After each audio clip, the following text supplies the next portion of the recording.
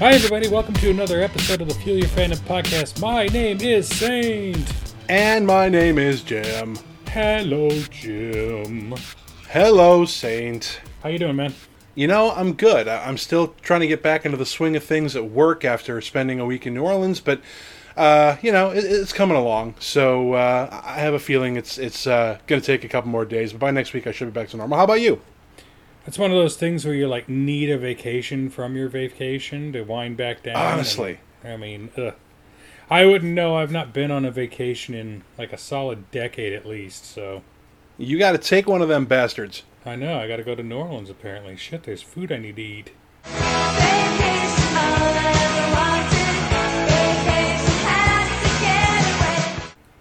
But, you need to eat all the food. All the food. I don't want to hype on it for the second week in a row, but seriously, go to New Orleans if you're a foodie. You will not be disappointed.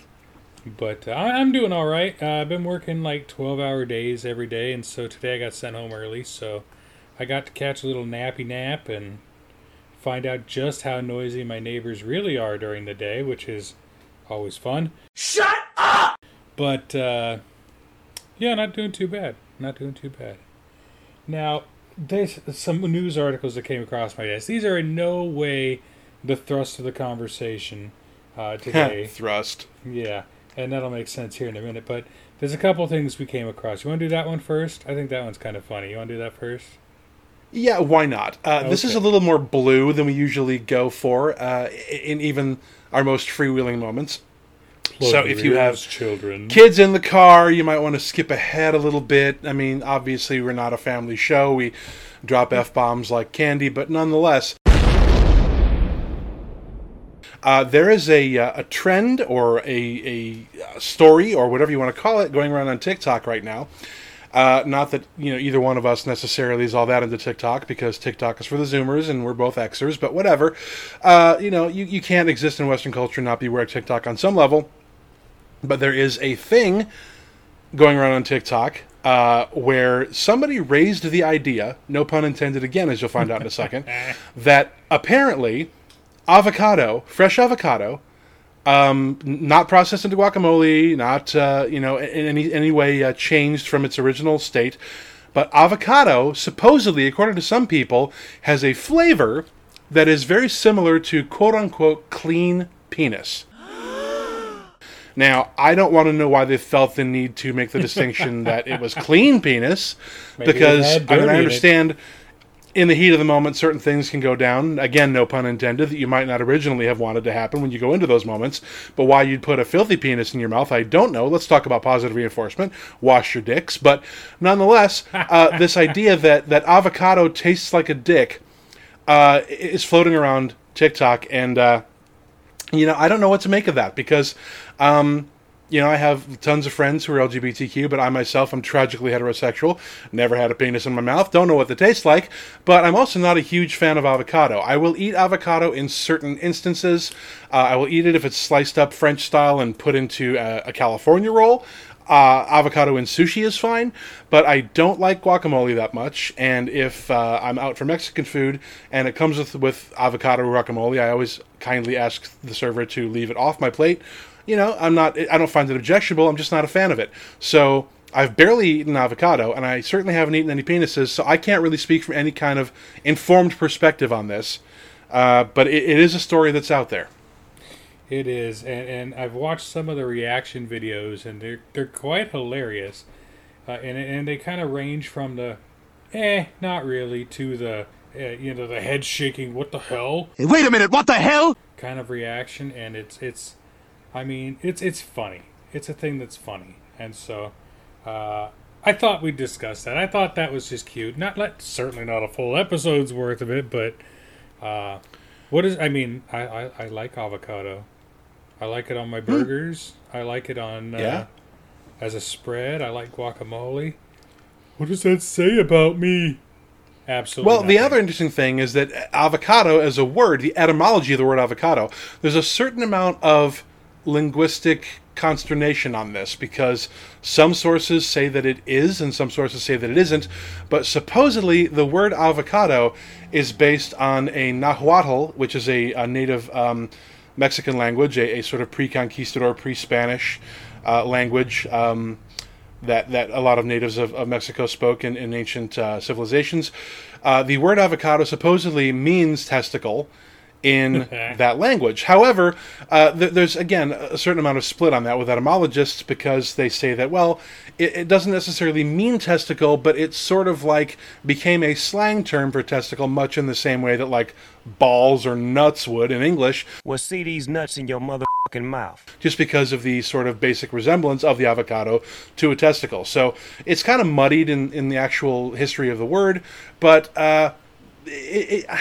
still, I mean, the fact that we're talking about avocados either looking like balls or tasting like dick, it's just a weird sort of fillip of the language, whatever language you happen to be speaking at the time, whether it's Spanish or English or Nahuatl or whatever it is. Yeah, so I did a very short, informal poll of a couple of friends of mine who have had penises in their mouth, and the general consensus among those folks who I asked did say that clean dick pretty much tastes like clean dick and nothing else. And these are also people who, it might be worth mentioning, have also eaten avocado.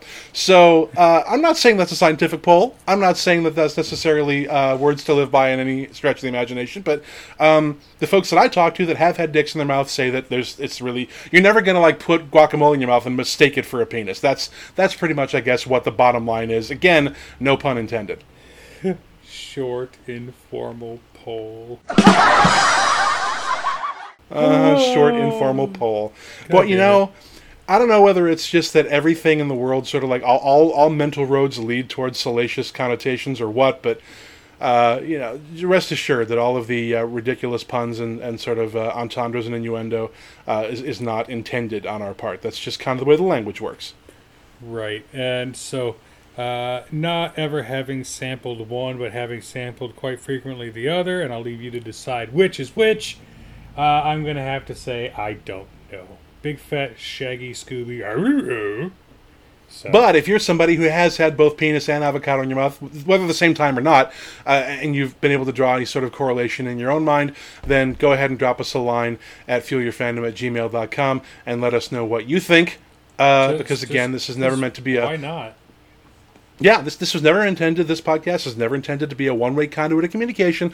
We want to hear from you, and don't worry if you're somebody who you don't want to have broadcast the fact that you've popped a Peter in your mouth here and there. We won't use your name if you would rather we not. So just let us know. Tell us what you think about the avocado clean penis flavor connection. Also, and I just want to put this out there as a public service announcement. If your testicles look anything like an avocado, seek medical attention post-haste. Something is wrong. Immediately. Yeah. Immediately. Mm-hmm. I mean, basic shape, I suppose, sort of, but if you have green bumpy balls, then, yeah, that's something that you might want to get looked at. That's my new band name, Green Bumpy Balls. Green Bumpy Balls. Perfect.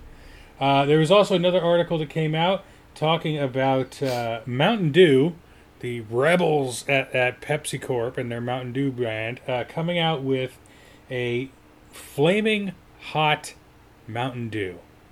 Now, I sent you a picture of this, and both of our reactions are kind of similar. It was more of a fucking what?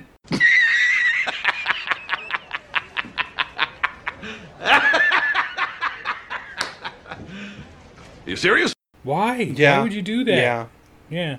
The real answer behind that one is, why not? They got some kind of mad scientist working there, and they're just like, you know what we haven't tried yet? We put Flamin' Hot on everything else. Why don't we try putting it in our soda? Why not? They'll buy it. I almost wonder if this doesn't go back to something we talked about a couple of months ago on the KFC episode, about how there's just a bunch of marketing douches hanging around some brainstorming room with a whiteboard, just throwing shit at the wall to see what sticks, and somebody in either the 11th hour of being tired or being hopped up on Red Bull or whatever the fuck, or probably Mountain Dew if they're working in the Mountain Dew brainstorm room, saying, hey, gamers like Cheetos, gamers like Mountain Dew. Why don't we put them both in the same can and make us a flamin' hot Mountain Dew? And somebody wrote it down because, of course, the number one rule in brainstorming is there are no bad ideas, even though there really are. You could just toss things out, we'll write them down, and we'll see. Yeah, we'll see what happens. So maybe this was just an idea somebody threw out. It should have been thrown out, but they instead decided to throw caution to the wind instead and say, what the fuck, and they made Cheetos flavored Mountain Dew. Because while Cheetos and Mountain Dew pair just as well together as like a nice chicken fricassee and a white Sauvignon Blanc, sure, I suppose if you're not necessarily a gourmand or a sommelier or what have you, then if you're worrying about wine pairings or beverage pairings, then yeah, Mountain Dew and Cheetos go together like peanut butter and jelly. They do. Not that I'm a stereotypical gamer per se. I don't like getting Cheeto cheese dust and greasy crap in the cracks of my controllers because those things are hard to clean and expensive to replace. Mm-hmm. But I'm not going to say that I've never had Cheetos and Mountain Dew in the same sitting before, and there is a certain amount of complementary textures and flavors and profiles and palate mouthfeel kind of shit that goes. I mean, it's the internet didn't just pull this out of thin air. Cheetos and Mountain Dew go well together. We'll just say that. But do they go well together? I'm not going to try this shit. Even if I see it on a shelf, I'm just going to turn my nose up and walk away. Not that I'm necessarily too snobby to try anything new. I like finding new flavor combinations and trying new beverages and new foods, but certain things I stay away from on principle. And I think flaming hot Cheeto-flavored Mountain Dew would be one of those things. I'll eat bacon on a donut, sure. I'll go ahead and eat like a fusion food. Like I've had kimchi and bulgogi burritos. I've had spaghetti sandwiches. I've had weird shit. I've had combination foods that shouldn't exist, Frankenfoods, if you will, and I will. But this is one of those things that I think I'd probably just have to politely decline sampling. It just doesn't sound like it'd be good to me. See, I don't know if I'd be averse to trying it. I mean, I think I'm heavily averse to paying for it. I don't know that I want to actually, pop open the billfold and make that happen, but if someone were to offer it to me, I mean, I might. I don't know. It's I guess it depends on the moment, the mood at the moment, the atmosphere at the time, what it fucking smells like when you open the can, all that. So, I mean, it could smell like vomit, and gamer vomit particularly, so. And I've had some weird sodas. There's a soda chain, actually it's a candy store with a heavy soda component called Rocket Fizz, and they actually have locations all over the place, and they had a location in Vegas when I lived there. I went and bought a couple of really weird 12-packs of soda, and there were some really strange flavors in there. Things like cucumber and sweet corn and ranch dressing and buffalo wing. And, of course, Jones Soda every year comes out with the Thanksgiving pack where they make a stuffing and a turkey and gravy and mashed potatoes. And, a Thanksgiving. And I've tried those. Those I will try. I'll try weird beverages. Any day of the week I will try a weird beverage, but only if I actually like the thing that it's attempting to emulate. And again, I don't mind Cheetos, I don't mind Mountain Dew, but together, I'm just going to have to give that a hard pass. Jury's still out. I kept looking at articles trying to think that maybe it was like an Onion article or a spoof or something like that, but I couldn't find any evidence to that. So if I see it out in the wild, I will put a picture on our Instagram and we'll make it happen. I'll tell you what, if you guys donate to the charity and I find it, I'll drink the entire damn thing. How's that? That's a promise. I won't like it probably, but I'll do it. But, send your donations to Fuel Your Fandom at Venmo, at Cash App, and at PayPal, because I, for one, want to see Saint down one of these shitty cans of Flamin' Hot Mountain Dew. You would. I love you, but I want you to do it. If one of us is going to have to do it, it's going to be you, son. I'm not going anywhere near that shit. Probably safer that way. But last little news thing I want to talk about, because it's kind of everywhere, and we talked about this just a little bit this morning, doing prep for this show. There's this new viral trend on TikTok, as viral trends tend to do. They're usually pretty stupid, pretty ill-informed, pretty common denominator, if you will. But the new trend going around is to stack up 4-gallon milk crates into a pyramid and try marching up one side and getting down the other. And I gotta tell you, Jim, I've watched some of these videos today. I get bored at work. I get a lot of free time, a lot of screen time sitting around, and in particular, I watched Aussie Man's version of this, his take on this trend, this phenomenon, this thing that's going on. And I gotta tell you, I have not laughed so hard and yet felt myself cringe and had my butthole pucker so hard as watching these videos. They are alarming in their propensity towards immense physical damage. At least he already has his mask on for when he overcrowds the hospital. He cares about his health. To the point that doctors have come out on TikTok and told TikTok to stop posting the videos. They've posted articles saying, yeah, don't do this. Our hospitals are overloaded with COVID patients right now. We cannot afford you idiots breaking your skulls trying to do this stupid trend. And if you've seen some of these videos, Jims, I gotta say, my God, these people, they'll get to like the top stack and it's like 6 milk crates high. And then it starts wobbling and you can see them lose their shit, and then down goes Frazier. Down goes Frazier! Down goes Frazier! It's bad. I have seen a couple of these, and yeah, you're right. And what really kills me the most about this, not as much as it kills the people who try it, stacking up these, it's stacking up these milk crates and walking up the milk crates. It's the height of idiocy. It's as bad as like the Tide Pod challenge. I mean, at least when we did the ice bucket challenge, it was for Lou Gehrig's disease. It was for ALS. It had a good cause behind it. And if you're going to dump water on yourself, that's not going to kill you. It might make your nipples hard. It might give you a little bit of a wake up call in terms of your temperature, but it's not going to kill you most likely. Whereas a lot of really stupid, or like the ice cream lick challenge, all these stupid challenges that fucking idiots do on social media for I don't know, for views? I'm not really sure. This has to take the cake. I've watched a few of these, and I don't know if it's just that the ones that end in tragedy, and not just tragedy, but like visibly horrifying tragedy, Horrible are the ones that tragedy. kind of get pushed to the front of the queue in terms of when you search for things, if those are the ones that, because of the amount of sort of sick schadenfreude of people watching them, are the ones that have the most views or what. But I've seen 5 or 6 of these by now. And these absolute imbeciles stack up these milk crates in like this ziggurat of death, and they go marching up. And usually the first one's fine. You can stand on a milk crate, that's fine. You can use it for a step stool to reach something. 2 might even. You might fall off and sprain an ankle. But yeah, once you get up into like 5 and 6, and you're a good maybe 6.5 feet in the air, wobbling around like a drunk trying to find their way back home after a bender on a weekend evening. And then they just go down like a harborside hooker during shore leave, and they just bust their ass.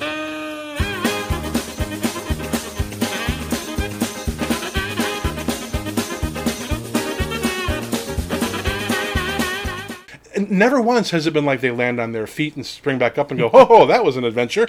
They never tuck and roll, or they just go down, and they go down hard. Things.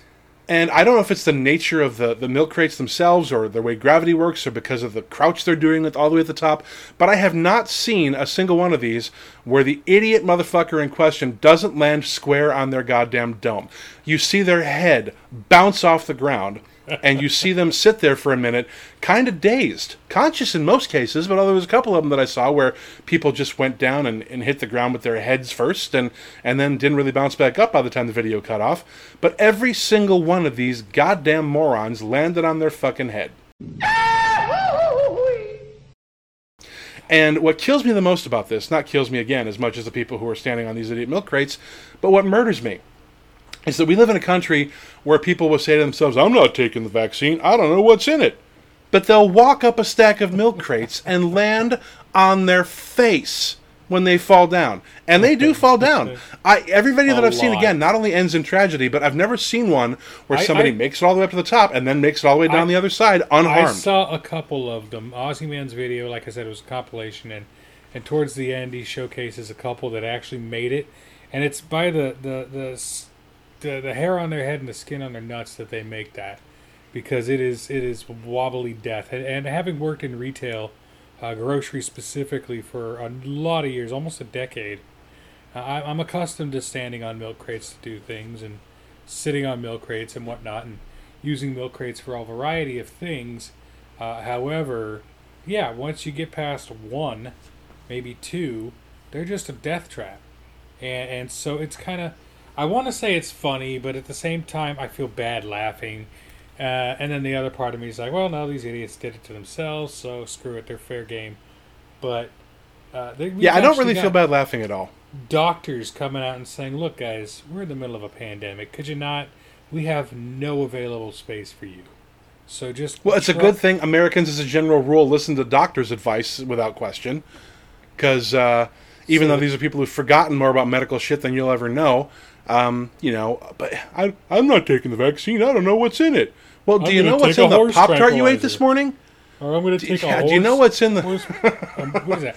Horse antibiotics? Ivermectin. Yeah, I'm going to take hydrochloroquine and ivermectin because I know what's in those, but I won't take a vaccine that's been now, at least in one case, when it comes to the Pfizer vaccine, it's been fully approved by the FDA. But of course, because Americans are idiots and they are incapable.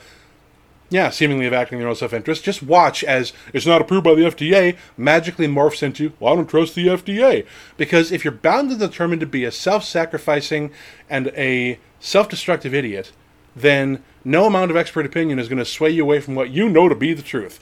And personally, and again, this may be an unpopular opinion, but I've gotten to this argument several times online recently, even though for my mental health and my blood pressure, I'm really trying very hard not to argue with imbeciles on Facebook anymore. But some of them are just too fucking stupid to live. Literally too stupid to live. But I have actually stopped arguing with anti-vaxxers. I always just pretty much say the same thing. No, I absolutely 100% support your medical freedom to gamble with your own life and die. And I understand that people who sometimes will get the virus, don't necessarily have any symptoms, and they can shed it and they can pass it on to other people. That I understand. But for the most part, every credible study that I've seen has shown that the breakthrough the breakthrough infections of even Delta for people that have been vaccinated are not statistically insignificant, but they're between like 1 and 2%, sometimes maybe up to 2.5%. That's from the CDC, that's from the World Health Organization. These are credible sources. These are people who've dedicated their lives to attempting to prevent the spread of infectious disease. And once again, they've forgotten more about this shit than we'll ever know. So I do tend to believe them.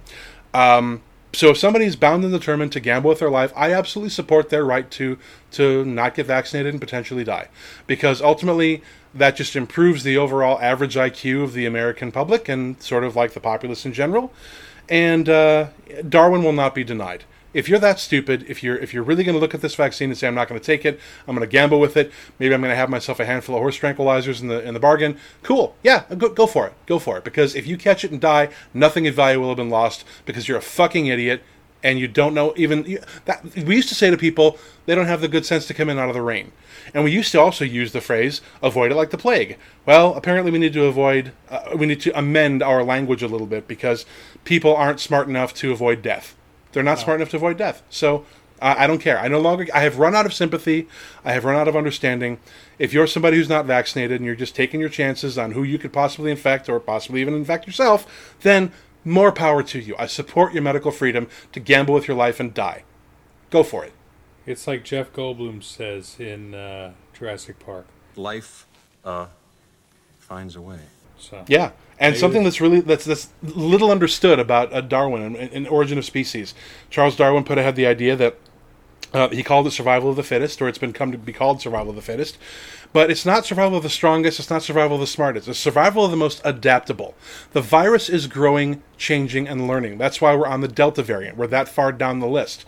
And the Lambda variant is coming up. I've heard rumblings of that. What survives is the thing that is the most adaptable. This is why when climate change happens, and the frost line climbs up the mountain, and suddenly the ice caps start to melt, the wolves that move north that actually have the white fur that is better camouflaged against the snow are going to live long enough to pass on the genes that cause more white fur in their offspring, and those are the ones that are going to be the ones that actually live through the winter. Survival of the fittest is survival of the most adaptable. The virus is learning, growing, and changing. And if you're going to sit there and say that you're not going to do the same thing based on the availability of new information, then guess what? When the virus kills you, Darwin has won. And I am out of sympathy.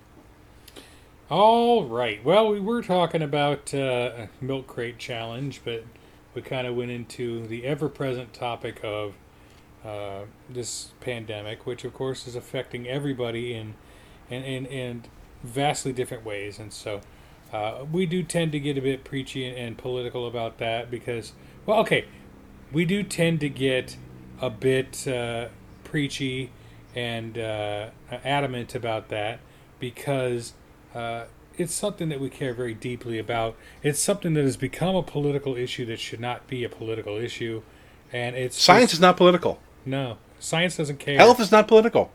Doesn't care who you believe in. Doesn't care what you vote for. No, it's like math. It's constant. It doesn't matter. Mm-hmm. But, anyways, even that was not the thrust of today's conversation, believe it or not, and that's definitely something Jim and I can both talk about at length and with varying degrees of fervor. Ad nauseum. Ad nauseum. But this is the Feel Your Fandom podcast, and I, for one, am not a fan of this goddamn pandemic. So, let's move on. Nor I. That was our tiny little Nerd News Nexus bump for the week. Nerdling, Newsling Nexus. I don't know. We will get on our soapboxes from time to time. We just won't get on any fucking milk crates. Exactly that. Now, what I had in mind for today's conversation, and this is something I've given a lot of thought to, being a person who's very deeply ingrained in the science fiction world and in, fantasy and technology as a whole, there's no real debating whether or not science fiction has helped shape the future of technology. I mean, it's a pretty given topic at this point. Whether we're talking about the old flip phones originating from an idea that stemmed from Star Trek, the original series, or we're talking about Bluetooth communicators, from Next Gen, or medical tricorders that they've definitely copied now, and copied to the point that they look exactly like the tricorders off of Star Trek The Next Generation, medical examination tools. There's a lot of technology that we have cribbed from science fiction that is amazing and wonderful.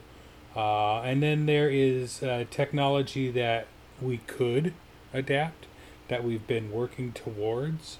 And then there's technology that we probably shouldn't. So that's kind of where I wanted to have this conversation with you, Jim, because I know you're a tech head just like me. You like the buttons and toys and the gizmos and doodads, and that's just a thing we both kind of share as a... I am, yeah. I mean, if it's new and bright and shiny, I'm all up on it. And that goes to figure for things like new technology, like things that they're developing, like AR and VR and like HoloLens and things like that, and which I've wanted to get my hands on since I heard it was a thing. Yeah. But here are some, what are some examples that you know of that would be technology that is derived from our fiction, our media? Well, I don't know that it's necessarily... Well, I don't know that it's necessarily science fiction, but there's a because I work in marketing, and I have for a very long time. I've been a copywriter for a long time, and I write ads and marketing and websites and social media and that sort of thing. There's a very famous series of advertisements that came out, I want to say, mid-'80s, late '80s, from AT&T, and they were called the You Will ads. Have you ever watched the movie you wanted to? Science fiction. The minute you wanted to, you will. And the company that'll bring it to you, AT&T. And if you haven't seen these, if you go and look up on YouTube, you can search them on Google also, just say the You Will AT&T ads. And these things were remarkably prescient at coming up with very soon-to-debut technology. And not just the ideas behind the technology, but also, in many cases, a form factor that follows very closely to things that we now take for granted and recognize. Things like, it's Tom Selleck doing the voiceover, which of course is very interesting because he was Magnum P.I. in the 80s. But they shot several series of vignettes, and they kind of put them together and mixed and matched them in these commercials. And usually there were 2 or 3 per commercial, because you get a 30-second commercial. Each one of these was about 10 seconds long. So YouTube is full of these things. And it's things like, have you ever sent a fax from the beach? And then you have a guy who's walking around with a tablet on a beach, and then he signs his name and hits send, and then you see this tablet send a fax, which of course, fax is a little bit outdated, but then he walks towards the surf, and his tablet sends his message. Have you ever attended a meeting on vacation? Again, similarly, somebody's walking around in a beach hut and they've got a screen up in front of them that's got tiles on it, and he's talking to a bunch of people on a webcam and they're all talking back, which is very reminiscent of Zoom, which you and I are talking over right now.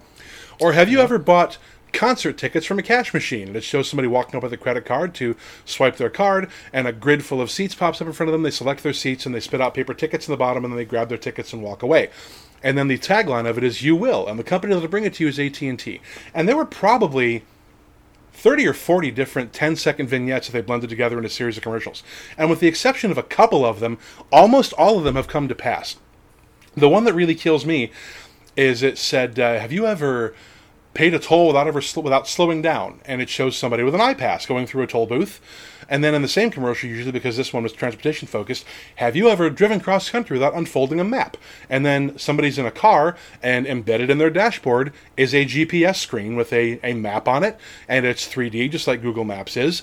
And it shows a little arrow with a position where your vehicle is, and you're driving on highways that are outlined on a digital map in front of you. And if anybody watches these now, they're going to think, oh yeah, so that's GPS. Yeah, that's concert tickets at a kiosk. Yeah, that's all these things. But in some cases, these are 20 or 25 years before these things actually hit the market. So I'm not really sure. Yeah. Yeah, they were really, really on task. And again, I don't know if this was because AT&T already had these products in prototype and research and development. They come up with the ideas, whatever. And in a lot of cases, AT&T did have a hand in developing some of these technologies, or at least offers them now on some level. But with the random exception of maybe one or two, even Netflix. Have you ever watched the movie that you want when you want, and it shows a bunch of kids flipping through some tiles on a screen? Yeah, let's watch that, and hitting a button on a remote control, and the movie starts immediately. It is eerie how accurately these things predicted not just the ideas, not just the stuff that we take for granted now, but the actual form factor in which we know them to appear and use them every day now. So if you haven't seen these, I highly encourage you to search for AT&T You Will on YouTube. And what really drives it home that these are old commercials is that every one of them is presented in a smeary standard definition, and sometimes you'll even get artifacts in the corners of the screen from where somebody uploaded these things from an old VHS tape. I mean, it's obvious that they're not ancient history, I mean, within our lifetime, but they're 20 or 25 years old, and they accurately predict just about everything that we use now that's some kind of a digital technology. Have you ever taken a class from across the country? Especially now with COVID and a lot of us working and taking classes remotely, all of these things it's just creepy. It is creepy as shit to watch these because, again, you just watch them and you think, yeah, I've done that. I did that 7 times today. But it was something that just came up in the last couple of years. So that is the one that when we started thinking about this, jumped out at me. It wasn't from entertainment necessarily, but it was from pop culture. So that's the one that I thought of right out of the gate. That's an incredibly cool example. I'm going to have to sit there and look at those and kind of compare those. But, yeah, that's eerie. But I remember back when I got my first phone. I got a Nokia back in the day, and it was one of them old brick ones. Yeah. Indestructible little bastards. And you could kill a man with one of those if you hit him in the tempo with it. Right? I'm pretty sure it's what Thor's hammer's made out of. Yeah. But like vibranium, adamantium, Nokia phone. Those things, they'll stop a bullet. And I think a few of them actually even literally have. Probably have, yeah. But I remember going to the booth at the mall and seeing they had the StarTAC, the Motorola StarTAC. Yeah. And that was the flip phone. That was the one I wanted. This was before, and I swear to God, I remember having these thoughts, and I feel like such a grandpa thinking them now. But I had these thoughts where it's like, whoa, look at that flip phone. It's small and it's compact and it'll fit right in your pocket. Sexy. The fucking Razr phone, the Motorola Razr, when it came out, it's like, man, that's just like a communicator out of Star Trek. It's badass. And you see them coming out with the chocolate bar phones is what they called them back in the day, the candy bar phones. Yeah. When they started moving to this kind of form factor that we have now, and I just remember distinctly thinking, who would want that? They keep getting bigger and bigger. Jesus, it's like holding a TV to your face. And why would anyone want that? And now all I keep thinking of is it's exactly a TV on my face. It's a tiny TV, and I remember as a kid, every time I shoot for the biggest one.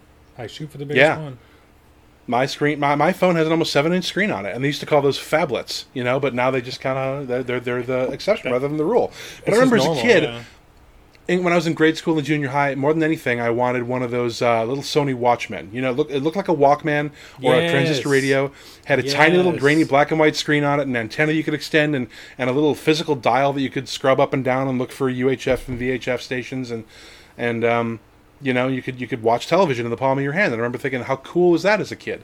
Or when you would watch the Jetsons and they'd have that the View phone where George would talk to Mr. Spacely on the phone and they could see each other, and how cool is that when you're a kid? That's what the future's going to look like. But yeah, the phones, they were, for a long time, the trend was towards smaller and smaller phones. And of course, we all remember that famous scene in Zoolander where Ben Stiller takes out what looks like a Tic Tac and opens up a tiny little grain of rice from the bottom of it, and then holds it to the side of his head and with his thumb and forefinger. Earth to Matilda, this phone is as much a part of me as... You know what? Can we just cut it out with all the Earth twos, please?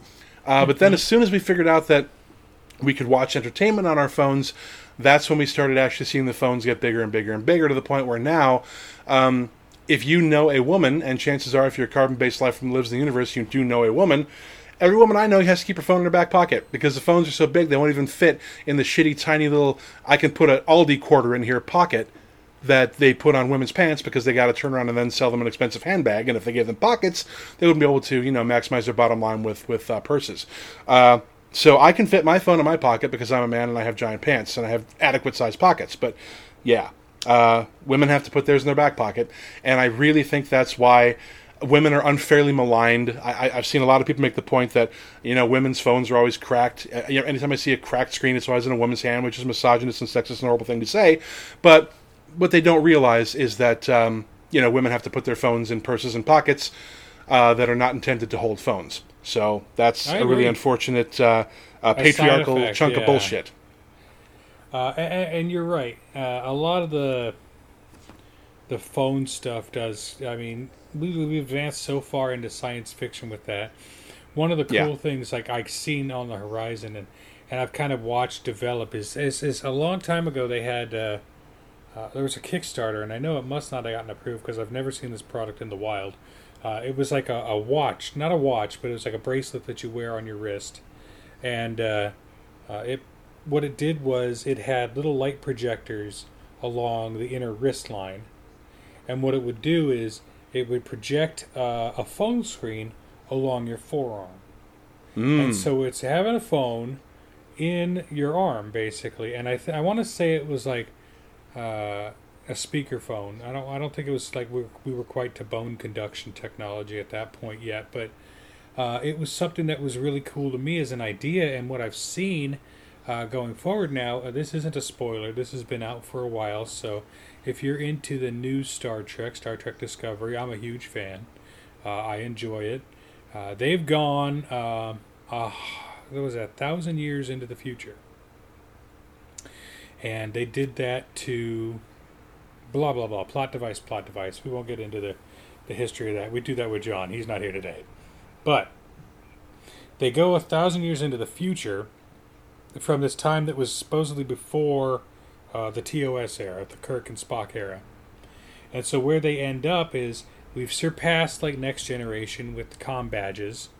We've surpassed Voyager had comm badges, Deep Space Nine had comm badges.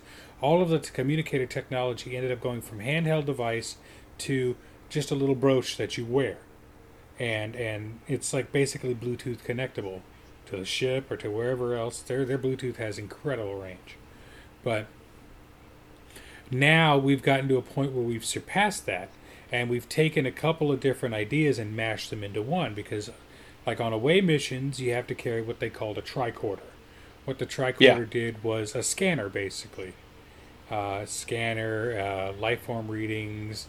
You got medical scanners or medical tricorders that'll take diagnostic information on humans and aliens and whatnot, and you kind of had to have that separate piece of equipment. Well, what they've done now, and kind of why I bring it up now when we're talking about that weird Kickstarter bracelet, is that they've come out with on the new series of Discovery, they've again combined everything into that brooch that they wear. Their comm badge not only has now their pips on it, which is their rank insignia, but it also has the ability to project, like R2-D2 style, shoot out a projection of whatever you need it to do. It's a multifunctional computer. And it operates on like a hologram, kind of light beam based technology. So then again, now not only do you have your communicator, but you have this multifunctional scanning computer that's built into this thing, and it just projects wherever you go. And in fact, they show one of the crew members, one of my absolute favorite characters. Her name is Tilly. She's an ensign on the ship, and she's basically ADD brain. She's got squirrel brain just like me, and that's why I think I identify with her. And so she's just walking around like multitasking like a motherfucker with this thing. Just walking around, and because it's like VR or AR, she can see through it, but it's also there, like HoloLens and whatnot. And so she's able to keep working and keep interfacing with the computer while walking and talking, and it's like, oh my god, I would lose my shit if I had that, because I'd be connected 24/7. I'd never know what to do with myself. I could get so much done. I mean, as it is, I'm not one of those people that lives with my phone in my hand, but I also definitely have fallen into the trap of, if I'm not actively doing anything else, if I'm not working, if I'm not eating, if I'm standing in line or sitting around doing nothing else, or even like on the toilet, you got to have your phone in your hand, because God forbid any of us is alone with our thoughts for more than 10 seconds at a time. And you can only read the shampoo bottle so many times. I will not ding myself so hard as to say that I'm guilty of using my phone inappropriately, but it's definitely my go-to anti-boredom device for when I'm not actively doing anything with my brain. So having something like that around would be probably an issue for me, because I would probably never be able to put it down. But kind of going back to what you said about the light bracelet that projected onto your wrist, I can sort of like, and you also probably can, figure out why that might have sounded like a good idea but wouldn't have taken off. It's because my phone has, I think, a 6.7-inch screen or something, and it's got 4K resolution, and it's incredibly... I would not trade that for something that has to project over my arm hair. Right, and I mean, and that can get to the point where it would look incredibly ableist as well, because we also have people who maybe don't have an arm that can't use it, or maybe they're not physically able to use it, or maybe, and this is just spitballing, I have no idea whether this is actually a problem with it or not, but we already have retinal displays and things like that refuse to open for people of darker skin tones. Fingerprint readers that can't read the fingerprints of people with darker skin tones, which is absolutely alarming. And certainly something that they have been working to fix, but like, your screen wouldn't look the same on a light skin arm or a darker arm. It would change too many variables. And so I get that it's an interesting idea, but I think it's more usable in terms of, if you think of things like AR, or like the Microsoft HoloLens, or even the ill-fated Google Glass at one point or another. Mm-hmm. Unless you're a white person with a hairless arm, projecting onto your skin is probably not going to be for you. And that kind of excludes a lot of men. It excludes a lot of people of color. So I can't imagine that the target audience for a device like that would have necessarily been sufficient enough to sustain a production run, certainly. Right. And another thing that I think is really interesting, and definitely has its root in science fiction and early pop culture, we have the really just ever-present growth of the wearables technology, the smartwatch technology. And of course, anyone who's ever worn a smartwatch, myself included, and me, right? They are, if you don't strap one of those bad boys to your wrist and feel like Dick Tracy, what the hell are you doing wrong? Because that's directly Dick Tracy with his radio watch, the two-way wrist radio. Yeah, I mean, that's exactly what it is. And I mean, you can't look at it and not feel like that is not directly derivative of Dick Tracy. I mean, it has to be.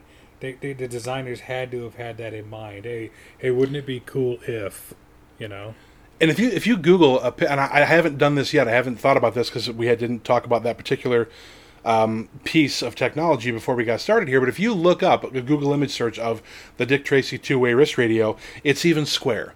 And most smartwatches, mine isn't because I have a OnePlus watch, because I have a OnePlus phone, but it's an Android device. But Apple, because they are kind of, for better or for worse, the 500-pound gorilla that somewhat owns that smartwatch space in many ways, their watch is square, if not slightly rectangular.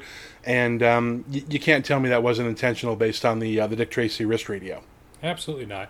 And in addition, now another technology that, again, Apple has not cornered the market on, but definitely has name recognition for, is the iPad. Now, growing up, watching a lot of sci-fi, again, going back to like Star Trek Next Generation, Deep Space Nine, Voyager, all that, they had these devices called pads. PADD, Personal Access Data Device, or something like that. I forget what that stands for, PADD, but they carry these around, and in most cases, and I've heard John Champion, our good friend John Champion, talk about it on the podcast a lot, because, they'll have like 16 pads stacked up on a desk, and it's kind of, that's funny, because where we're at right now, we could take one iPad with a big enough memory and have the entire Library of Congress available to us, basically. And really. It's kind of a funny thing to go like, okay, that's antiquated, but the idea is still there. Having all this data available to you in a digital format. They even did that with like sound files and sound clips and MP3s. With there's a particular case where Worf liked to hand off his collection of Klingon opera.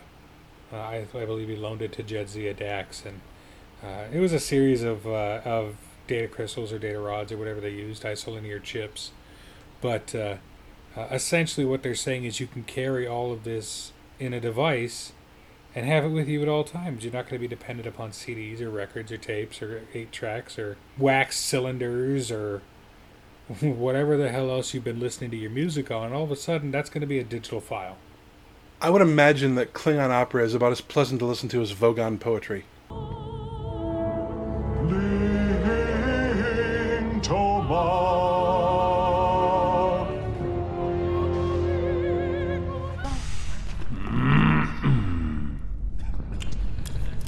Oh, friddled grunt fugly. No, really, you don't have to read. We put you through enough trouble already. Plurdled gabbled nonsense on a lugged bee. Probably very similar. Group, I implore thee, my funting turling drums. Boy, I need to watch that again. Or listen to the books. I listened to the books on tape a long time ago for Douglas Adams, and I think it's due another run through. But so iPads and Apple Watches and iPhones and all of this technology, Bluetooth communication, it's a real big collection of technological advancement that has directly stemmed from pop culture and science fiction. So that's a large part of what we wanted to talk about today that has been done. Now, of course, we're having advances and strides made in all directions regarding science fiction technology, things that have happened. I mean, just look at what Tesla can do, what a Tesla Motors car can do. And whether or not you want to have the debate about electric versus fossil fuel, or if you want to have the argument of, well, it shouldn't be driving by itself, but it can, but it shouldn't, whatever, be that as it or may. Even if you want to bust Elon Musk's chops because he's kind of a douchebag billionaire, fine, whatever. But if you look at the actual product itself, Tesla Innovative. is kind of a marvel of engineering. Absolutely. And it really is the way things need to go. And I was having this conversation with some of the crew members that I transport. Again, I work for the railways, and we transport all the rail crew members here and to and fro. And one of the times we got like a 2-hour drive, and so we were talking about what it would take to make electric vehicles more present in the marketplace, make it more of a viable option.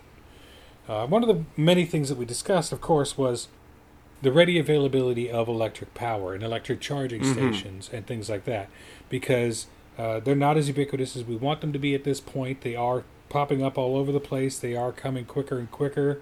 and we are seeing that become a more widely available resource. And with a car whose range is only 300 miles, 400 miles at top, you're going to need, if you're doing a road trip, to have that place where you could pull over, stop, and re-energize the old dilithium crystals, if you will.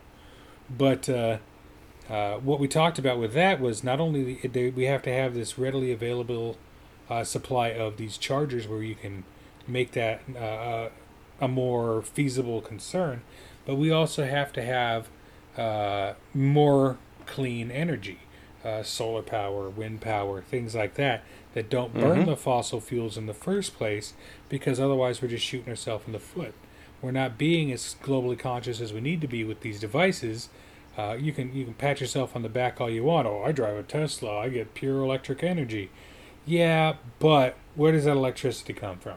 Burning coal. Most energy, most power plants that provide electricity, municipal power grids, still burn coal for energy. So it really is just kind of like robbing Peter to pay Paul, taking your stuff out of one pocket and putting it in the other, because whether or not you're burning petroleum or coal, you're still burning fossil fuels. So yeah, I mean, if there's any way that we can find a way to convert solar power and wind power, both geothermal, hydrothermal, whatever we got, hydroelectric, into cleaner energy, that's going to be a major determinant of the future of the electric car. Because, really, they've done everything they can. The other thing that I remember reading about that a lot of people have concerns about is I think I remember hearing that it takes anywhere from between half an hour to 45 minutes to fully charge a Tesla battery, which itself is magnificent. If you've ever worked with rechargeable batteries, sometimes they take quite a while. Right. I just bought a new Bluetooth headset, and it says it's got to charge at least an hour so you can get 10 hours of use out of it. And that's perfectly reasonable. It's perfectly fine. But if you're traveling somewhere, chances are you're on a schedule. And if you have to schedule a break every 300 to 400 miles to stop for an hour and recharge your battery, that's not exactly conducive towards making good time, as we always used to say on the road. So I remember hearing that Tesla was, I don't know whatever became of this, I haven't really heard anything else about it since I read the original article, but Tesla was talking about having dedicated charging stations where you could pay X amount of dollars to charge your car and maybe go into a nice lounge and get yourself a lemonade and read a newspaper, fart around on your phone, watch TV, whatever. Or for a slightly larger surcharge, you could pull into like an almost oil change bay where there'd be some people underneath, like there are at the Quick Lube, and they could just go boop, boop, boop, boop, and zip off the battery as it attached to the bottom of your car and put on a new battery and treat it like it's like a propane tank at an RV park where you would just swap out an empty one for a full one. And that actually would, that would be a slightly lower charge because, or maybe it'll be, I'm not sure if they decide it's more or less, because if you bring an empty to get new propane for your RV, it's less than if you're buying a canister outright. And they want you to recycle those canisters. But I think it was a slightly larger surcharge, both for the labor involved in somebody having to manually unscrew your battery, or of course the prototype they showed or the concept video they showed was a robot doing it. But for the convenience, because you could be back on the road, and they said the amount of time it would ordinarily take to fill up a 16-gallon gas tank, 5 minutes or less. So either pay a certain amount of money for the time and the electricity to wait for the hour to 45 minutes it would take, or the half an hour to 45 minutes that it would take to recharge your battery, or just zip on a new one and drive off after 5 minutes. They both were technologically viable, but of course everything boils down to money, and we need to sort of figure out where the benefit is for both ends of the equation on that one. Right. And then another factor with electric vehicles that we talked about, and this is definitely something that warrants looking into, because there's a large portion of the population that drives their vehicles for fun. And I'm not here to say that the Tesla's not fun. In fact, it looks amazing.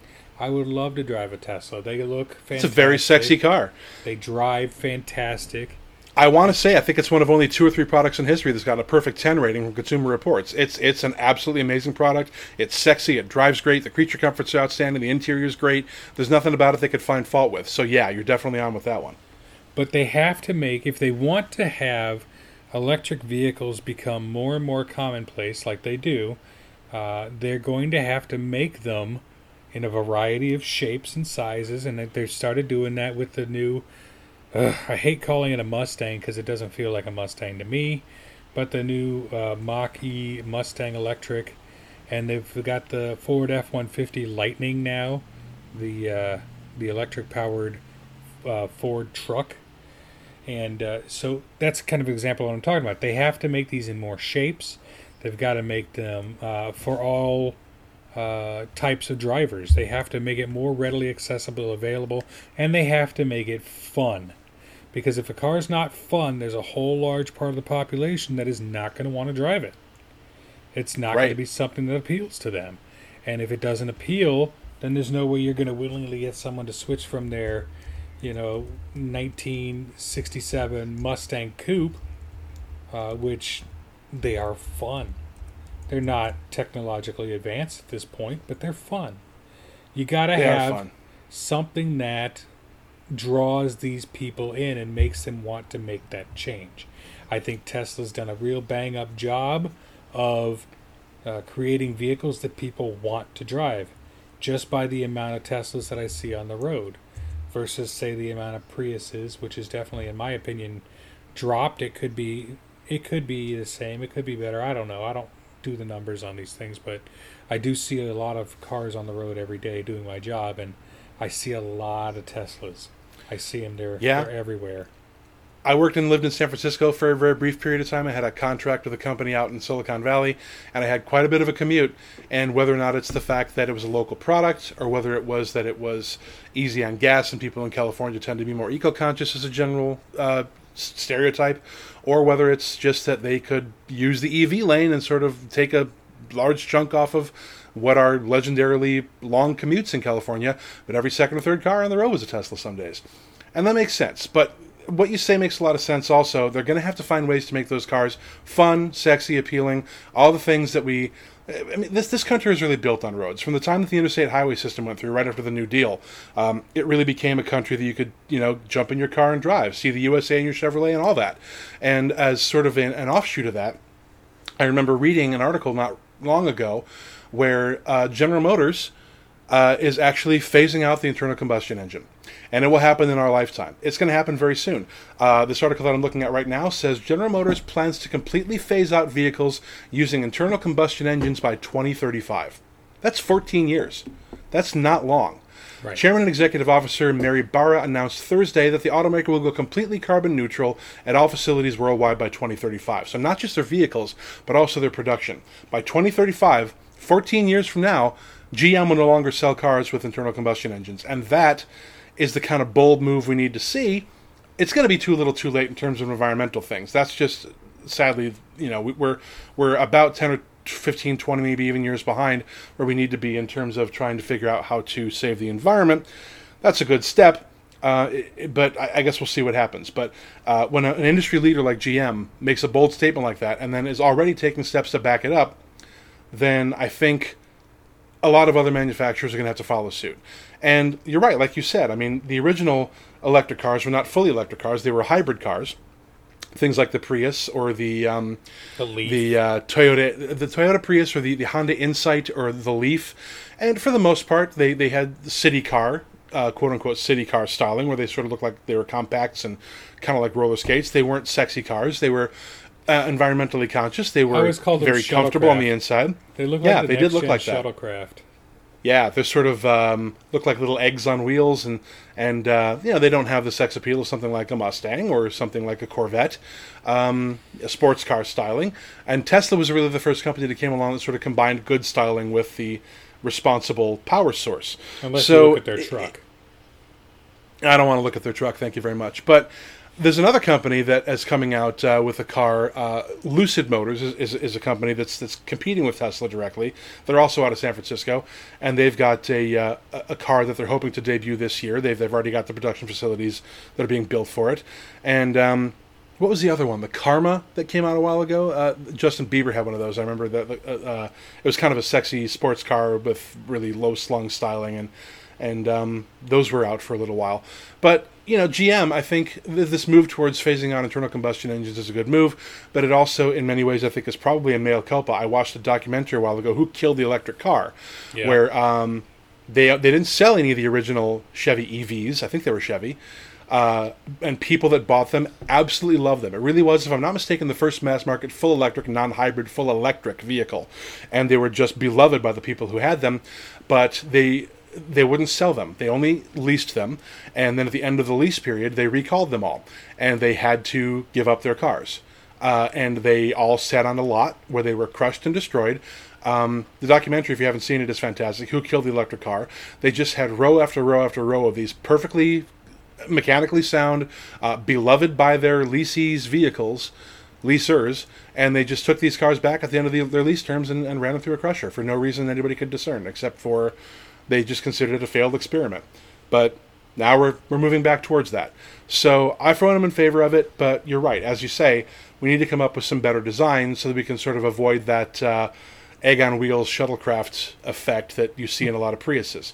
If we can take some cues from Tesla, not just in terms of technology, but also in terms of design, I think that's going to serve the market well going forward. But we definitely need to make some pretty big changes in that direction, and not these sort of token gestures and head fakes we've seen up until now. Right, and then, of course, we talk about technology that they shouldn't adapt, and when you start talking about electric vehicles, invariably, if you're talking about what we were promised as far as the future now, you can't escape the people going, oh, well, what about my flying car? We were supposed to have flying cars by now, and pretty wet much, fart sound. Pretty much, we shouldn't have them. I'm going to be very, very blunt about this one. We should not have flying cars. Every couple of years, you see somebody come out with, the flying car is only a couple of years away, and they have these really sexy Unreal Engine rendered videos, and they have these concept things, and they're soliciting investors. But yeah, no, we don't. No, just a big fat no on that. I'm on the roads every day, constantly. That's my job. It's what I do. Before it was my job, I was traveling for my other job. I mean, I'm on the roads a lot. And so I see every type of driver. And I swear to you, these drivers, we have hundreds of thousands of car accidents every year. It's a huge, huge problem. And it's either you're distracted in driving, or mechanical difficulties, or what have you. Or you're just a really super shitty driver who shouldn't be behind the wheel of a vehicle.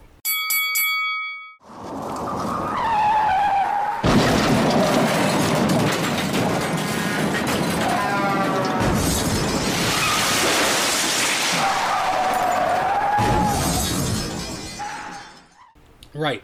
Regardless of whether or not you pass that driving test, with or without your mom's help, you should not be behind the wheel of a car. And no.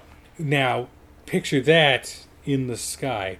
We have problems driving as a humanity, as a whole, on the x-axis, the flat plane. We can't do it very well. We can't do it very reliably for whatever reasons, be it distracted driving, be it mechanical failure, being you're just a shit driver. Now, put that in 3 dimensions. Put you up in the air, where there's no roads to contain you. Roads? Where we're going, we don't need roads. Where there's no limits to where you can drive. All of a sudden, we're going to have to treat everything just like the flyover rule in New York City after 9/11. And if you remember anything about that, if you tried to fly over New York City after 9/11, you were chased out and escorted by F-15s because you were in restricted airspace. There is a reason why air traffic controller tops the list of most stressful jobs ever. Yeah. Because even with just commercial airplanes, and if you have ever flown ever, and I know a lot of people haven't, but if you've ever been to an airport, and I go to airports a lot, I wind up doing a lot of traveling, I'm a travel writer, you'll see 10, 20 airplanes at a terminal. There's planes taking off and landing all the time.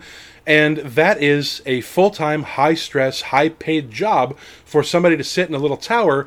And if you've ever seen the movie Pushing Tin with Angelina Jolie and Billy Bob Thornton, that was, according to most air traffic controllers that I read, said it was a pretty dramatized but somewhat accurate depiction of what that job is like. And so now imagine all the cars you see on the road, all the hundreds of thousands of cars you see on the road. Now they're not just occupying a basically line grid that you could apply to a map overhead. Now they're in the air. And if they're not crashing into each other, they're running out of fuel because they feel like they can eke out that last couple of miles on the empty fumes that they have in their tank, and they're crashing into a grade school, or they're colliding into each other in midair and taking each other out. Right. Air disasters are very, very rare because pilots are highly trained. And planes are incredibly specialized pieces of equipment with many, many fail-safes and all kinds of safety gear, procedures, equipment, what have you. If you put George Carlin is one of my favorite comedians of all time, and he said, Absolutely. think about how stupid the average person you meet on a daily basis is. And now understand that in order for them to be the average, that means that statistically speaking, half of everybody is dumber than they are. So using what we know from that, think about how shitty the average driver is on the road. Now, you drive for a living. You're literally a professional driver. And so, yeah, I do drive. I'm not as skilled at it as you are, but I haven't had an accident since I was about 17 years old. So I'd say you're a professional and I'm above average. Can't touch you, but it is what it is.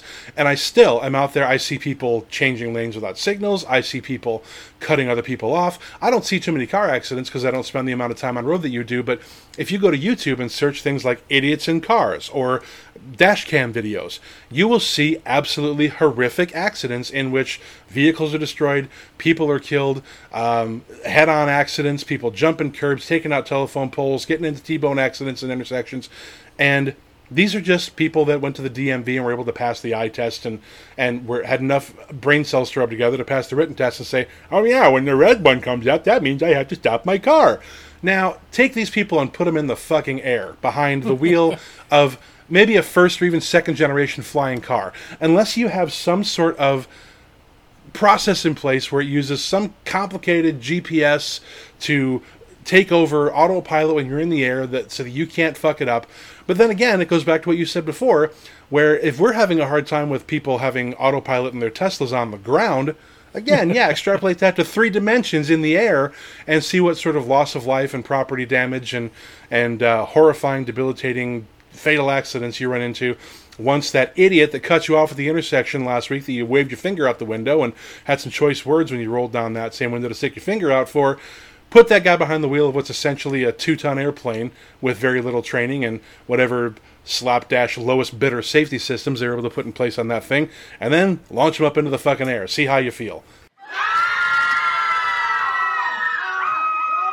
Good luck. Happy day. Yeah, good luck with that. If you don't have some guy in a Buick Aileron crashing into your backyard or crashing into your kid's grade school or what have you, then I just don't see how it would work. Every couple years, they promise us a flying car, and dear, sweet, non-existent fucking Jesus, do I hope we never get it. The Buick Aileron. I love it. Jesus, yeah, so I can't stress this enough. We are not equipped for flying vehicles. We are not equipped not even close for personalized flying vehicles. It's just not a good idea. At least at this point, until they develop the technology that Tesla's been working on with the auto nav and everything like that, it's just not a good idea. But the last segment of technology I want to talk about, and this one's really, really exciting for me because, and probably for you, because I love to eat. I'm a food guy. Yeah. I am, as they say, very food motivated. Feed me, Seymour. Feed me all night long. Anybody who listened to the last episode had to sit there and listen to me prattle on about how good the food in New Orleans was, so I'm not going to belabor that point anymore. But there's a reason why I am working with a weight loss clinic right now. I'm trying to erase the sins of cheeseburgers past. Right, and so if and it's funny you mentioned cheeseburgers because that's one of the things I want to talk about because we have now. Of course, I'm going to tell you unequivocally, I am not a vegan. I am not a vegetarian. I am omnivorous. You put it in my face, odds are good I'll probably eat it. Even avocado. Take that. However you will. But that's called a tieback, kids. You're going to take it. Gross. But I mean, if it's a food, I've probably tried it, or I'm willing to try it, or whatever. I'm pretty open with what I eat and don't eat. But yeah. I'm very food motivated, and so I love seeing this technological advance as it comes to things like processed cheeseburgers or meat substitutes or milk lab-grown steak. I'm very curious about lab-grown meat. And here's the thing. I've tried the Impossible Whopper. Have you tried the Impossible Meat? I have had the Impossible Whopper, and it's one of those things where, even as a super taster, I'm not really sure if you had fed that to me and told me that it wasn't an actual meat burger, I necessarily would have known the difference. It's a little drier, and the texture's a little bit off, but not off. I can't say off because that implies that it's bad. It was just different. It wasn't. I didn't not enjoy the burger. I did like the burger. I thought it was great. A very viable meat substitute. I would eat it again, and I think I have had it a couple of times. And again, like if you hadn't told me, I probably wouldn't have known. You being a super taster explains your lack of avocado. I forgot all about that. Yeah, certain things just don't clash well with my palate. Heyo. But, yeah, so like things like the Impossible Whoppers, the Impossible Burger Patties, all of that. The Beyond Burger. Beyond Meat, I've tried those. And of course, those are a bit more bean textured kind of things. But I mean, it's not perfect yet. Absolutely, it's not perfect yet, but it's really exciting to see the direction that we're going with this new way of creating this meat experience, if you will, the omnivorous experience that happens in a way that's more carbon neutral, that happens in a way that is more ecologically friendly, and is more. Again, same thing with the electric cars. You got to make it palatable to a large group of people. Like, I've grown up and I've had the like soy riso, and I've had like soy patties and the chick-in, the CHIK''N or Morningstar Brands foods, and by and large, Tofurkey and Boca Burgers and things like that. I mean, I've got a wide experience with that. Like I said, you put it in front of me, odds are good I'm going to eat it. Yeah, meat substitutes are not new. They're just getting better all the time. Right, and that's the exciting bit. And like you said, they're talking about now with not only lab-grown proteins and meats and steaks and quote-unquote burger, but you also have things like 3D printed protein foods. They're 3D printed. Yeah, and there's a direct line between that and the first time I can remember seeing something similar to that in science fiction, Warren Ellis wrote a very famous series of comic books called Transmetropolitan. And it's one of my favorites of all time. Yeah, Spider Jerusalem, the Gonzo journalist, sort of the future version of Hunter S. Thompson. Yep. And in Transmetropolitan, they had not every home. It was an appliance like a blender or a toaster. But so, if you were racked with poverty in this sort of future dystopia, you didn't have one. But most homes had what was called a maker. And it was a 3D printer of sorts before 3D printers existed. And what it was a washing machine or dishwasher sized block of appliance that you would take a block of inert matter, just a cube of atoms of indeterminate origin, and you put this in your maker, and then either through vocal activation or by punching what you wanted, you could just say, "Hey, maker, make me a cheeseburger."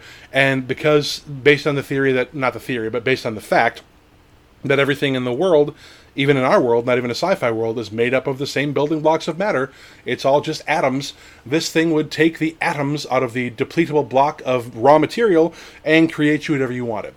And you could tell it to make you whatever you wanted. And obviously there were some.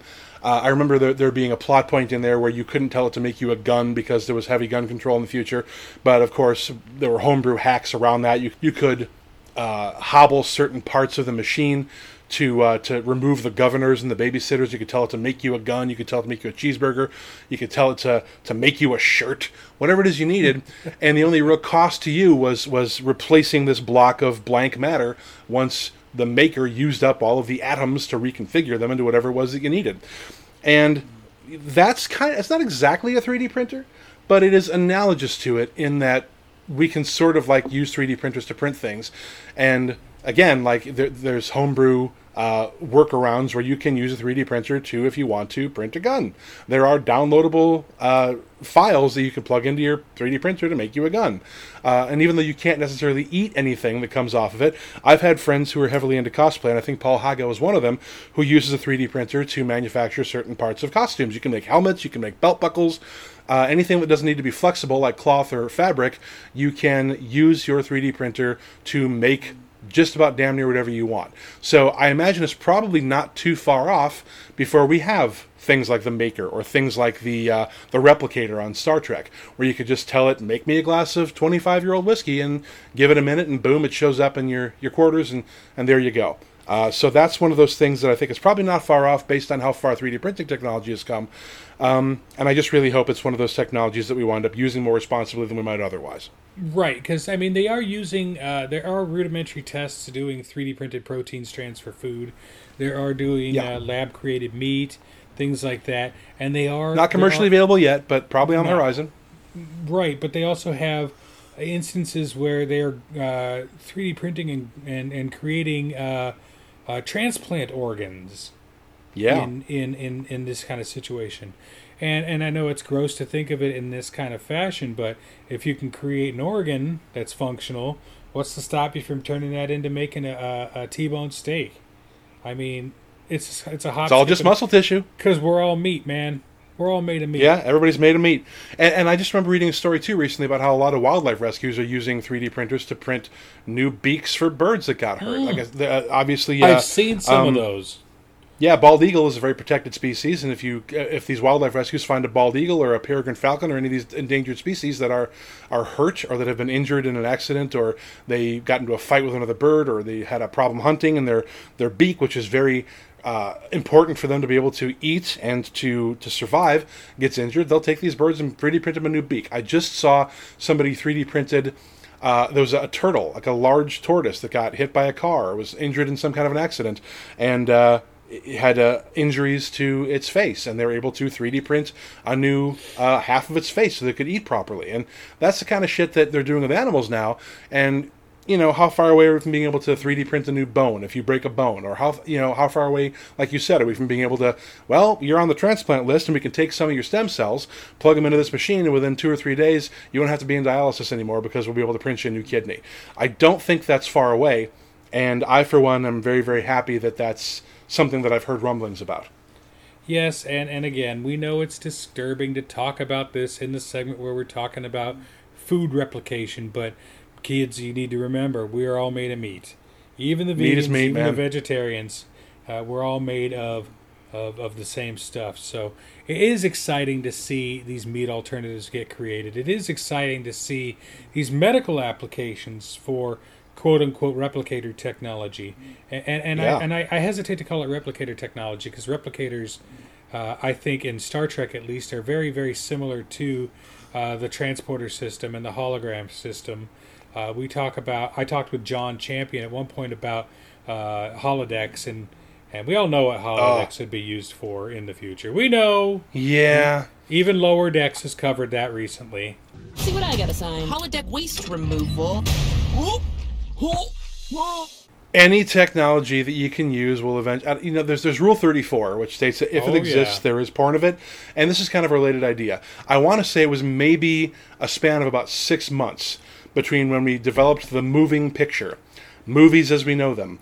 A series of photographs projected in sequence onto a screen. And Wasn't it was maybe 6 months before... kinetoscope, isotrope, there were different technologies that came out in the earlier part of the last century that eventually became moving pictures, and it was a matter of months before somebody was making adult films. Of course. The internet, some of the first sites on the internet were porn. It's just human nature.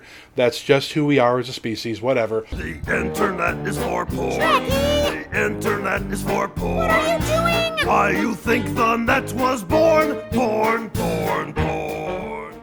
So as much as I'm in favor of a replicator-style technology or a maker-style technology that can create us food or kidneys or whatever it is we happen to need out of raw materials, I really hope we never develop a holodeck. Only because it kind of ties into that Lotus Eaters thing. If we can simulate any reality we want, I think this was also a central theme of right. It was like Ready Player One. It was one of the central themes of Ready Player One, where Percival never wanted to come out of the Oasis. It was, why would you? If you could create a world that is better than the one you have, if you're surrounded by pain, misery, poverty, disease, death, torture, horrible things.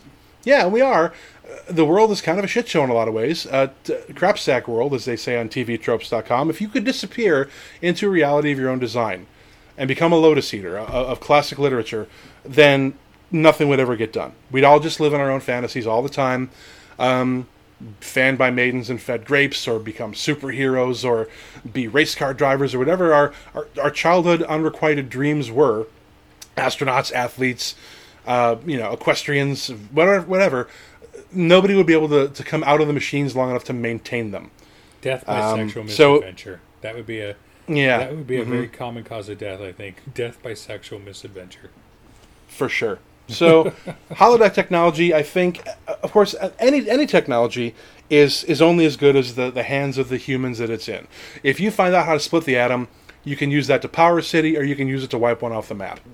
Whatever, it's just a tool. It's just a tool, and whatever you use it for, whatever your little heart desires, whatever good or evil you want to get up to with it, it's really kind of inconsequential to the technology itself. So, there are certain things I hope we never develop, and there's other things I hope we do develop, but even if we do develop the things that I hope we don't, or even the things we do, I just hope people use these technologies responsibly and don't fall back on their baser natures, or it's going to be a pretty bad time for everybody on a lot of levels. One last thing I wanted to touch on, and I know we're kind of running long here. We kind of do that, but I want to. I don't want to talk about future technology without discussing AI.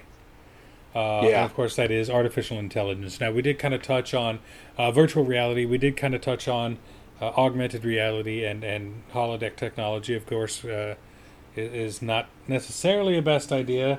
That being said, I'd fucking love to get into a holodeck. But, just like the internet, it's made for porn. But, and can you imagine having the ability to 3D print sex toys out of, like, fleshy substitutes? All right, let's not go down that road. That's horrible. I should not have thought that. It's coming, and when it does, so will everybody else. Rule 34. But look at things like AI. Now, we've been developing artificial intelligence, or as Ken Ray on the Mission Log podcast would have called it, was manufactured intelligence. Because there's nothing artificial about it. It is legit intelligence. It is intelligence that stacks up there with human intelligence, if you will. Machine learning. Right. It is an intuitive and creative learning process. And it's only getting better. I mean, look at some of the examples of AI that we've had, developed. And I guess and John Champion talked about AI needing to have this fuzzy kind of logic where it can not only regurgitate like Alexa, or like, did I trigger her? Not only like the Amazon Echo does, or like the Google Home does, or anything like this, or Bixby, Siri, or what have you, Siri, or any of these digital digital assistants. Yeah, it needs to not only be able to regurgitate these facts to you, because that's not AI. It's AI reminiscent, but it's not AI. True AI would be, like John says, having this computer that has this fuzzy logic that's able to scan all of its resources and derive an answer based on what it cobbles together as being the answer. And that's not just what the it same knows, thing but what it's that learned. We do. Right. What That's it learns, we what do. it understands. Artificial wisdom in a way. And, I'm a little scared of that because, if we do create these artificial intelligence or manufactured intelligence entities, who's to say they're not going to turn out like Ultron? There's a meme that floats around to Facebook a lot that I've seen a couple of my friends post that say, you know what, this is, again, kind of goes back to what we talked about with the villain has a point concept. We talked about Thanos a couple of weeks ago. That sometimes the villain has a point. And if Ultron spent 5 minutes on the internet and decided that humanity needed to die because it was just too far gone, I can sort of understand why he came up with that idea. Yeah, so Agent hopefully, Smith from The Matrix, too. Human beings are a disease, a cancer of this planet. You are a plague. Yeah, hopefully if we can come up with some kind of artificial intelligence, it will not arrive at the logical conclusion that, well, you created me and now you're the inferior species and you must be eliminated if I am to survive and thrive because you're just basically meat shells and I am the superior being, which is like the Ultron thing. So here's hoping. And the other thing that kind of terrifies me a little bit, every time I see these videos, they're incredibly cool, but I also can't help but think we're fucking doomed, is those Boston Dynamics videos. Yes, where they're coming out with, Here we go. Another day at the lab, dude. Just gotta open this fucking door. Let's see what we got here. Yeah, the standard door handle. Hey! What are you doing, Carl? Let go, dude. I'm trying to open the door. Fuck. The dog. The dog? Or I just watched one that they came out with maybe a week ago, where they had a pair of robots doing parkour. And what scared me most about that was the precision of it, the fact that they've managed to trim down the chassis on these things to the point where they're basically human-sized now. They're not these bulky things with huge things sticking off them anymore. But the thing that terrified me the most is, if I'm not mistaken, this might be the first video of those that I've, Boston Dynamics, that I've seen where the humanoid form, not the dog, which was scary enough on its own, but the humanoid form was not connected, tethered physically to an external power source. These things were self-contained. We've created Lieutenant Commander Data. Yeah, no rope or cord running off of their power packs up to a ceiling power source. None of that. Just two completely autonomous, freestanding robots with the agility of Cirque du Soleil fucking athletes, flipping around, zipping off tables. And of course, you look at this and you think to yourself, okay, that's great for not having to risk human lives on search and rescue. If there's like a building collapse like there just was in Florida, we could send the robots in to try and dig for people, and that's definitely a benefit. But I was watching this video with my lovely companion, and she looked at it and said, what's to stop them from just handing that thing a gun? Right. Well, probably nothing. Anything that you can connect technology-wise can be turned into a weapon. And do you want Skynet? Because that's how you get Skynet. How you get Skynet. Jesus. Yes, it is. My so God, we got to be people. careful. Artificial intelligence or manufactured intelligence coupled with manufactured physicality, at best you have search and rescue missions. At worst, you definitely have the fucking Terminator. So we need to be careful. We need to build in some fail-safes. We need to make these things EMP susceptible, or make sure that their batteries run out. But then another thing that I saw recently was, I don't think it was Boston Dynamics. I think it was somebody else. But it was an article where somebody said that they'd created a robot that, I'm not sure what the actual purpose of the robot was, but they said that it was able to, if necessary, consume organic matter to replenish its own power. And I thought, you know what, I want off of it. And they said, oh, it can eat plants. Yeah, but how long until you put a brain in this thing and it figures out, hey, that monkey's in my way, and I'm going to eat it because I need to self-preserve. If you have artificial intelligence that's advanced to the point where it can think like that, it's not going to see you as somebody that needs to be saved. It's not going to see you as the person pulling the levers and giving the orders. It's going to see you as a food source. So I hope somebody puts the brakes on at some point. Otherwise, all of us are completely fucked, and we deserve to be. Doomed. And yeah, we've had a good run. We might kill ourselves with our creations even before we kill ourselves from this engineered global climate change thing that we got going on. Humans, and this goes back to the first thing we talked about, or one of the first things we talked about. There's a definite line of communication and thought to be drawn between, I'm going to create a machine that has artificial intelligence, the agility of a human, and that can consume organic matter for power, and I'm going to climb up these crates and hope I don't bust my ass. We are self-destructive as a species. We smoke, we drive too fast, we eat food that isn't good for us. Heart disease is the #1 killer of humans in the world, and most of it is brought on by poor diet. So humans are inherently self-destructive, and boy, oh boy, are we on a rocket sled to extinction coming up pretty soon if any of these things pans out in the direction we either don't expect or don't prepare for. Exactly. So, I mean, with all of this, the be-all end-all of the conversation is we need to kind of be careful what we wish for. Yes, having all this future technology that we live in now is amazing. There's certainly wonderful applications, but everything that we design can be taken to an alarming extent. Flying cars, holodecks, killer robots, who knows, maybe we'll alter our DNA by eating only processed lab-grown food. Who knows? I mean, it's such a crapshoot anymore. What's going to be beneficial and what has the ability to become horribly detrimental. It's such a fine line between look at this amazing technology I've come up with and look upon my works, ye mighty, in despair, because we're all bastards now. Yes. And the whole Oppenheimer thing is looms large in the human consciousness.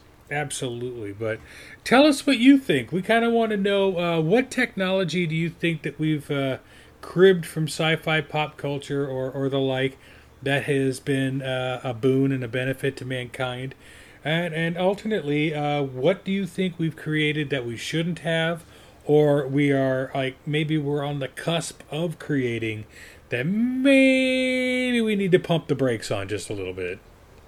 The internet was a mistake. I mean, you're not wrong. It's fantastic, but it's hard. We're coming to you over the internet, but holy shit, is it a cesspool of human failure. Indeed. And we all know. Yep. But send us your ideas. You can hit us up on Facebook. That's facebook.com/fuelyourfandom. You can send us a good old-fashioned email through fuelyourfandom@gmail.com. And if you want to hit us up at the backup email address, that is fyftalentbooking@gmail.com. That's where you send your show suggestions, guest suggestions, especially if they're yourself, and your pie recipes. And, of course, our latest and greatest episodes are always posted first on fuelyourfandom.buzzsprout.com. If you don't want to wait for our episodes to be syndicated to your favorite podcast platforms. And, of course, we are on all the podcast platforms: Stitcher, Player FM, Google Podcasts, Apple Podcasts, Spotify, all the places. What is the other one? iHeartRadio, all the places. And also, don't forget, we're on Instagram, and we're also on Twitter. The Instagram is Fuel Your Fandom, @FuelYourFandom, and Twitter is @Fuel_your, if you want to keep up with us there. Correct. And also, please do remember, we are weeks away from announcing our big charitable efforts going towards bringing reading material and nerd paraphernalia to those who cannot afford it. The Fuel the Future campaign. We are weeks away from debuting that. Stay on the lookout for that. But if you're an eager beaver and want to donate ahead of time, we absolutely will welcome that. Hit us up on Venmo @FuelYourFandom. Hit us up on Cash App or PayPal, also Fuel Your Fandom. We made it easy, all one word, no spaces, no dashes, no bullshit. So, from us to you, speaking to you over our technological connection, which could be good, it could be horrible, but that's for you to decide. But we want to thank you for listening again to another episode of the Fuel Your Fandom podcast. And as always, we would like to remind you that everything is fandom. And that fandom is everything. Take care.